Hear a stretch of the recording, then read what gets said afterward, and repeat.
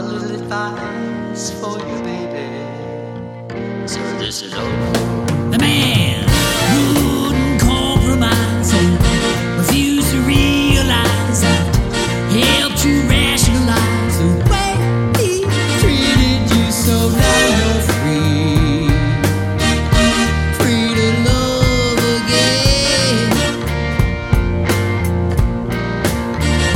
He showed you no respect and treated you like his pet and helped you to forget the pain he put you through. So now you know.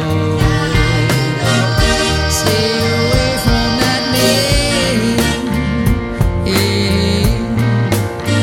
'Cause he's a bad man and a sad man who's to blame.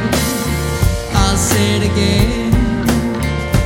He's a bad man, and that bad man's quite insane. Just one more time. He's a bad man, and that bad man's gone insane.